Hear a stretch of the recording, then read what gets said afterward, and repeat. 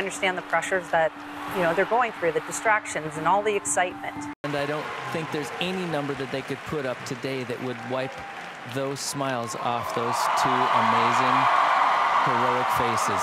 And that will include the other three Canadians, McMorris, Perreault, and Nicholson. That was some quick math there. I was told there would be no math, but... No one will stand taller than him on this day. The Canadian. He comes out fighting. That is a massive score. Question now, Jen. Will it be enough? Finally, the king of the hill, Mikhail Kingsbury, wins gold for Canada. Folks, that is so difficult. In the other semifinal, Ray, the stakes get higher. The stage is a little bigger tonight for Team Canada. One kicker left. Here goes Seb Toots. Boom! The champion, Cassie Sharp, taking gold medal here in South Korea.